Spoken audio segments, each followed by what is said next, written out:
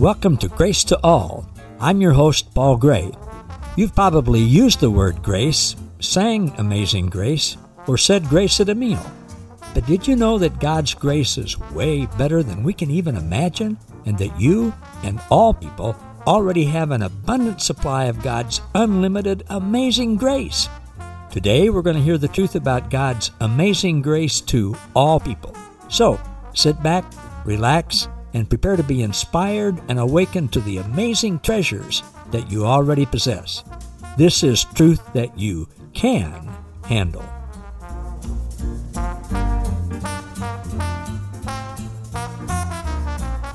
Hello again, everybody. Welcome to another edition of Grace to All with Paul Gray. This is the third week in a row that I've had the privilege and the pleasure of interviewing Dr. Boyd Purcell. And I'm a lifelong student. I know many of you are too. And I feel like with the last two episodes, I got about half of a master's degree done just by listening to Dr. Purcell talk and hearing the things that he shared. And hopefully with this today, I'll get my master's and I can put that on my curriculum vitae. So welcome back, Dr. Boyd Purcell. Thank you, Paul. It's good to be back. Yeah, thank you. There are lots of different things that I mentioned to you in between episodes that we could talk about. We're not going to get to all of them, but we will a couple. I wanted just to talk about a phrase that, and you said it wasn't necessarily one that you coined, but one that you used, non-religious mystics. Explain that to us, would you? Well, as I understand the term, it'd be something I've used in terms of people being spiritual but not religious. And you can have religious people who are not at all spiritual, and you can have some people that are spiritual but not religious. So I've seen a number of people like that. I've encountered a number of atheists that I think are quite spiritual, kind, loving, compassionate people who help anyone out. And then some religious people who are very conceited and very bigoted and wouldn't help anyone out. So they certainly don't love their neighbor as themselves. As some atheists, that'd be my understanding.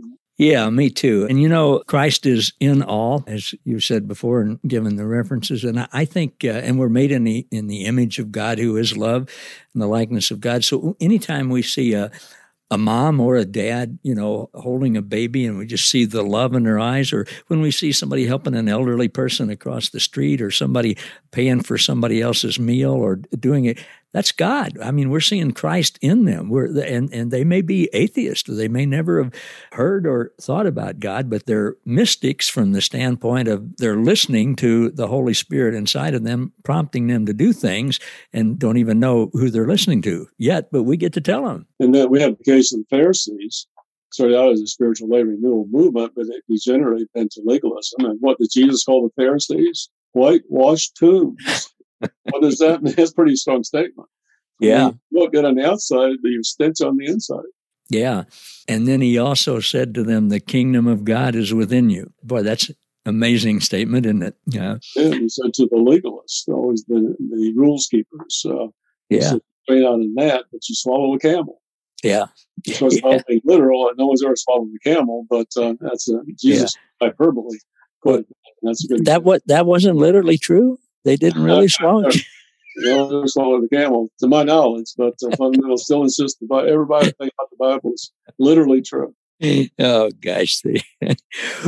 Well, Dr. Purcell, you have an article that you'd said that, and you did send it to me, and you send it to other people. People can get this from you if they contact you through email. It's called Symbolic Fire in the Holy Bible, A through Z. And this is an amazing one-sheet document, and without me giving all the wonderful adjectives to it that I would like to do, that would take the whole time.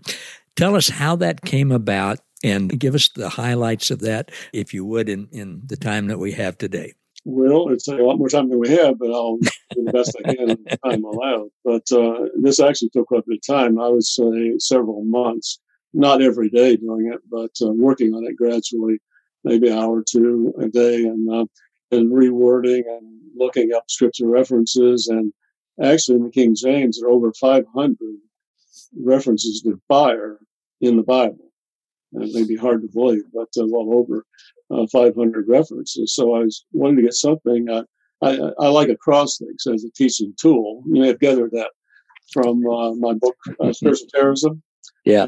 crosses there, especially the universalism and Christian universalism across there, showing how Christianity teaches universal salvation, and then all the major non-Christian religions also do the same.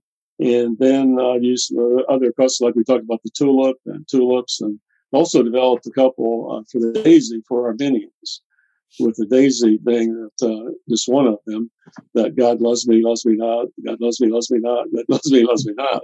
Yeah. And you being able to lose your salvation. So through that in the daisies, which converts Arminianism into universalism. So this is another, I thought about what using the alphabet to make an acrostic. It would be easy to memorize, it would help people, and actually it would free people's minds from fear if they have something that they can read and then even memorize pretty easily, which I have. So I started thinking about what could A be? So it came to me what Jesus said, that everyone, we used everyone, but all sums up, because if you need an A, all in Gehenna/hell, because James translates Gehenna, the Greek word Gehenna as hell, salted with fire. And we talked about what that means, so maybe we touch on it again in this new segment. But that's a mixed metaphor for purification. You cannot literally salt anything or anyone with fire. And the best translation of that I found is in the Good News Bible. It's the English version, which says, everyone that is in Gehenna will be purified by fire. That's Mark 9:29. So that's one example. Number B is also very instructive. I'll do at least do A, B, and C. B is building Christ's church that will destroy Hades, hell. And by destroy it means to ram down the gates. That's Matthew 16:18. Jesus said, I'll build my church, and the gates of Hades, translates hell by the King James, shall not prevail against it. So that's a statement that the church is going to destroy hell completely, by ramming down the gates of hell, like the church pictured like a battering ram. And then C is Christ baptizes with the Holy Spirit and fire. And then we have the Holy Spirit as fire on Pentecost, Matthew 3:11 and Acts 2. I seem to remember the Holy Spirit was poured out on all people. It was, and he set up on their heads like cloven tongues of fire. Yeah. The interesting thing is, not one person suffered any first, second, or third degree burns, and the hair of their head was not even singed. Right. The Holy Spirit was fire. Yeah. So one thing was really difficult, though, is to say something meaningful, true, first of all, and significant, and do it in only one sentence, since I have 26 lines here on which to do it. And so I really work at that a lot and reword things. And originally, that was not the one. After several revisions for Christ, baptize the Holy Spirit in fire, I had that Christians saying, fill me with fire. Have you ever heard that one? I'm sure they don't literally mean to fill them with fire, but they sing that. And then I had the H in the acrostic was actually the Holy Spirit on the fire, as fire in Pentecost. So I ended up consolidating those two so I could use the H for something else, which is Hades, hell, translated Hades, hell, and death, not just Hades and death, but death itself is going to be thrown into the lake of burning sulfur. So we talked about what burning sulfur means. So it means that Hades, hell, and death are going to cease to exist. That's in Revelation chapter 20. Yeah, those are all wonderful. Gosh. And then G, God is a consuming fire. And that's the G. Is that something that God is a consuming fire? And then the question is, well, what does God consume? Yeah. Well, does he consume sinners? Some people believe in annihilation theology, that God isn't going to torture people forever, but he's going to annihilate them, as though that's better. Well, it is better. God isn't a sadistic moral monster who tortures people forever, but is not much of a helping father who annihilates his children. Right. Assassinates them, as it were, so they cease to exist. But God is in the process, long, sure process of consuming sin, which purifies sinners, so that no one is tortured forever, or at all, for that matter, but all sin is consumed, people are purified, and all are reconciled to God, our loving Heavenly Father. That's good news. And it really is. That's the best good news in all the world. Yeah. And that's the thing that will really transform the world, that is so presently torn by religious strife into the world which God envisioned and Christ died for. And we're told in Isaiah that the time will come that righteousness shall rush down like a mighty stream. The knowledge of the Lord will fill the whole earth as the waters cover the sea. Now, Christian fundamentalists say, well, that's the millennium. It's not going to happen. The world's going to get worse in every way and every day until the Lord comes back.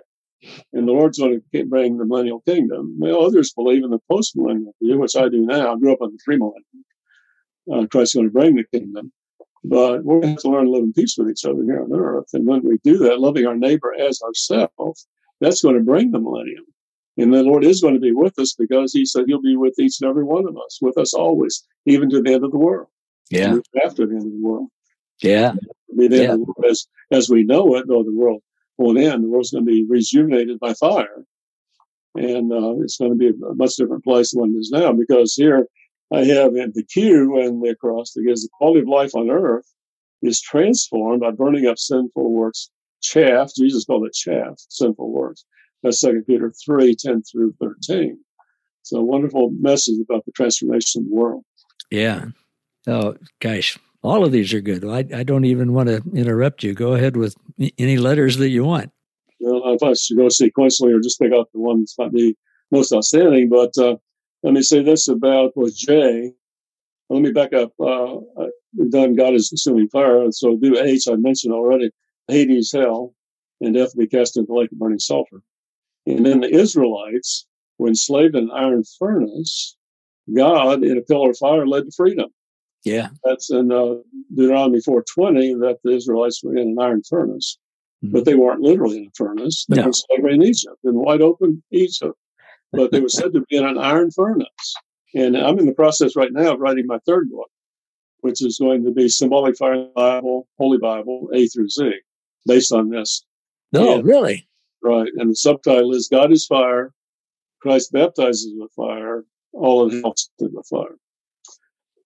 And I also had a logo made based on this several years ago, which will be on the front of the book. Cool. It's a salt shaker with the words on it, salt of fire. The salt shaker is being shaken, and out of the lid are coming flames of fire. Really? That's cool. Fire that has in white letters that all purified by fire. To be Mark 9:49. Wow. So that's good. Get some people's attention. Yeah. So we have the story of the Hebrew children. We're in the fiery furnace. This is probably an allegory. They probably weren't really in a fiery furnace. No more than the Israelites were in the iron furnace in slavery in Egypt. Right. It's a great story about how God delivered them. And in that fiery furnace, besides the three Hebrew children, we see someone else who is Christ. Looks like the Son of Man, Son of God there. That must be a pre-incarnate Lord Jesus Christ there in the fiery furnace. So it's beautiful symbolism, and we understand that in the allegories in the Bible. And then J is Jesus sends fire on earth, burning chaff, sin with unquenchable fire. And that, I've had people tell me, well, that means the fire will never go out. When we skip down to the U in the acrostic, it says unquenchable fire burns out as all fires do. And we have examples there. I cite Jeremiah 17:27, for example. And there's also Ezekiel 20 and Mark 9. But in Jeremiah, it says, as a judgment from God, that the palace of Jerusalem will be set on fire, and they'll burn to the ground because the fire will be unquenchable.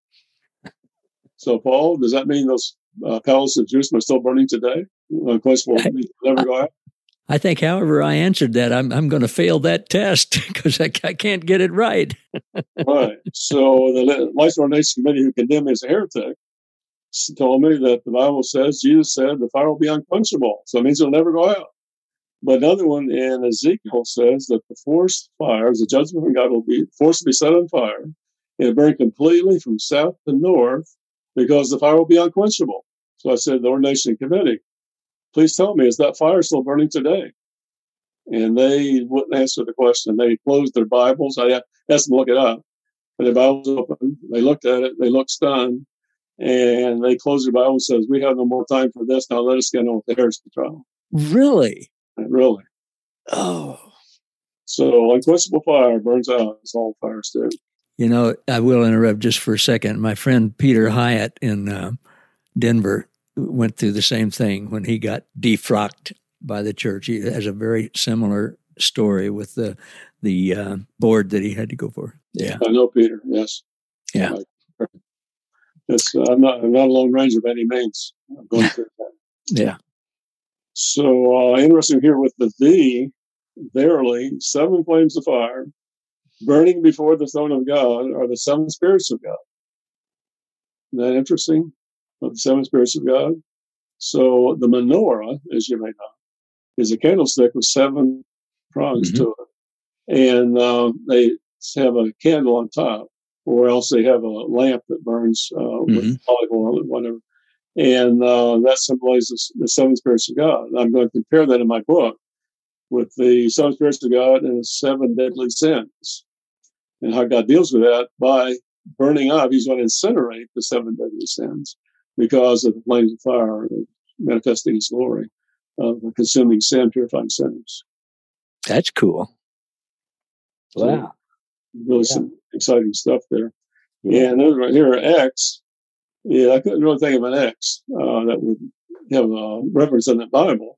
So it occurred to me in Greek that the X is actually Chi, which is the first 2 letters of Christ. And Christ's name, Christ's eyes are as a flame of fire, according to Revelation 1:14.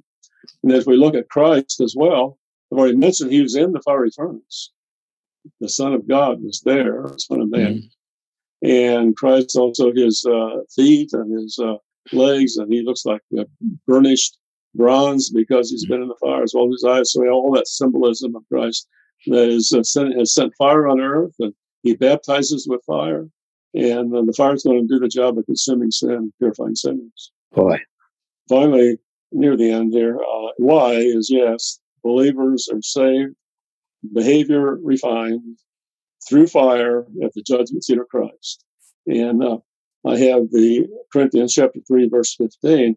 But earlier in this, I have that the verses 10 through 14, in which will be the judgment seat of Christ, in which the sinful works are going to be burned up. The good works you've done will survive the fire and will receive a reward. But if we have just bad works, they're going to be consumed. But then we say, well, what about the person? Are the person going to lose his salvation or her salvation? And Paul answered that question definitively in verse 15, when he said, no, that the person will be saved through the fire. Now, people say, what do you mean we're saved by fire, not by grace? No, we're saved by grace through the fire. Yeah. That's the refining process. It's we're saved by grace, but our works are refined by fire. It's like Paul said in Galatians 6:7, that we don't be deceived. God is not mocked. God is no fool. We reap what we sow. Yeah, we get saved by grace, but you don't want to live like the devil because you're going to reap what you sow. And he explains how that works out in 1 Corinthians 3:10 through 15. Also, 2 Corinthians 5, verse 10. He said that we all have to appear before the judgment seat of Christ to get an account of everything we've done in this body, whether good or bad. So it's very clear and exciting how that works out. And finally, here, with the Z, I initially had in here was Zechariah prophesied that the Lord will be a protective wall of fire around Jerusalem, which is true. But I thought I could have a more powerful statement here by making the Z a 0, which would be the number of people who will be tormented and held forever. Why will it be 0? Because God shall be all in all. Everything to everyone. 1 Corinthians 15:28. Yeah. Oh, gosh. What I think of the whole fire concept is a good thing. And I think of the verse in Isaiah, woe to you who call good evil and evil good. Now, that doesn't mean that people are going to be burned forever for calling good evil and evil good, but they're going to experience the woe of it. And that's exactly what's happened here. Fire is a good thing, but we've called it a bad thing. And those who believe that, who have been spiritually abused and been filled with terror by that whole concept of being taught that something that's really good and being taught that it's bad. And I so appreciate you taking the time and the effort to flesh that out for us in such a wonderful way. I'm glad you're writing another book about this. I can't wait to get it. Thank you. So if you have just a minute or so. I'm going to say, as far as the K, know that God was in the burning bush, speaking to Moses, making the ground holy. And that's really exciting. That's in Exodus chapter 3, verses 1 through 5. And then the next one, L, love and fire, which God is, consumes tormenting fear and purifies all in perfect love. That's 1 John 4, Yeah. 8 through 18. And then the next one, the M, is Messiah / Christ, refining fire. And there it specifically says refining fire will purify as gold and silver the Jewish people. Malachi 3, 1 through 3. And then lastly, the N is note, burning sulfur denotes symbolic disinfection, healing from sin, Revelation 20, 10 through 15. So it's so exciting. It all fits together. I love what I am. Well, it does all fit together, and I love the L that you have, and one of the things that the Lord has really, over the last period of my life, has just been showing me over and over again and in greater depth, God is love. It's not, as Malcolm Smith says, it's not, if I have love, I can someday not have it, but if I am love, then that's a whole different story. I'm not quoting him very well there, but you mentioned 1 John 4, 8 and 18, and the fact that pure love casts out all fear. We should never have any fear at all of God. We should, but here's the thing, Paul. Some people say, oh my goodness, well, the Bible says many times, fear God, fear God, fear God. Some people say when you fear God enough, you'll love God. Well, the word fear in the Bible means reverential awe, reverential fear, meaning based on a sense of awe about God. It doesn't mean a morbid kind of fear, but to have a reverential awe for God. It does. I had the privilege of spending some time with a Jewish Rabbi Lapkin, he's a rabbi, but he teaches business principles from the Old Testament. And I was at a business seminar that he was at, and he made himself very available to people. And, he really knows the Old Testament. So I asked him, could you explain the fear of God? And he said, we don't translate it that way. That's not what it means. It means reverential awe. He said, I don't know why you Christians got that wrong. King James. Yeah. Yeah. Oh, gosh. Here's the one as far as beautiful picture symbolism they are, is river / stream of fire flows from God's fiery throne and fiery presence of God, Daniel chapter 9. So how beautiful that is. We have chapter 7, verses 9 through 10 of Daniel, that we have a stream, a river of fire flowing from the presence of God and the throne of God. And that's as wide as the universe. Yeah. God is omnipresent. So wherever God is, the fire is. What a beautiful picture. Yeah. It really is, which again, here with the T or the S for Sheol, hell. God is even in hell because God is omnipresent, spirit, light, love, and fire in the universe. So beautiful. It is beautiful. And I appreciate you taking the time to share that. And I know, I would guess your new book's going to have at least 26 chapters. and what a help that will be to so many people. Dr. Purcell, I hope sometime I can come to West Virginia and spend some time with you in person, because this time online has just been delightful. Well, great. It'd be nice to come to Kansas, spend some time with you. Yeah, that would be wonderful too.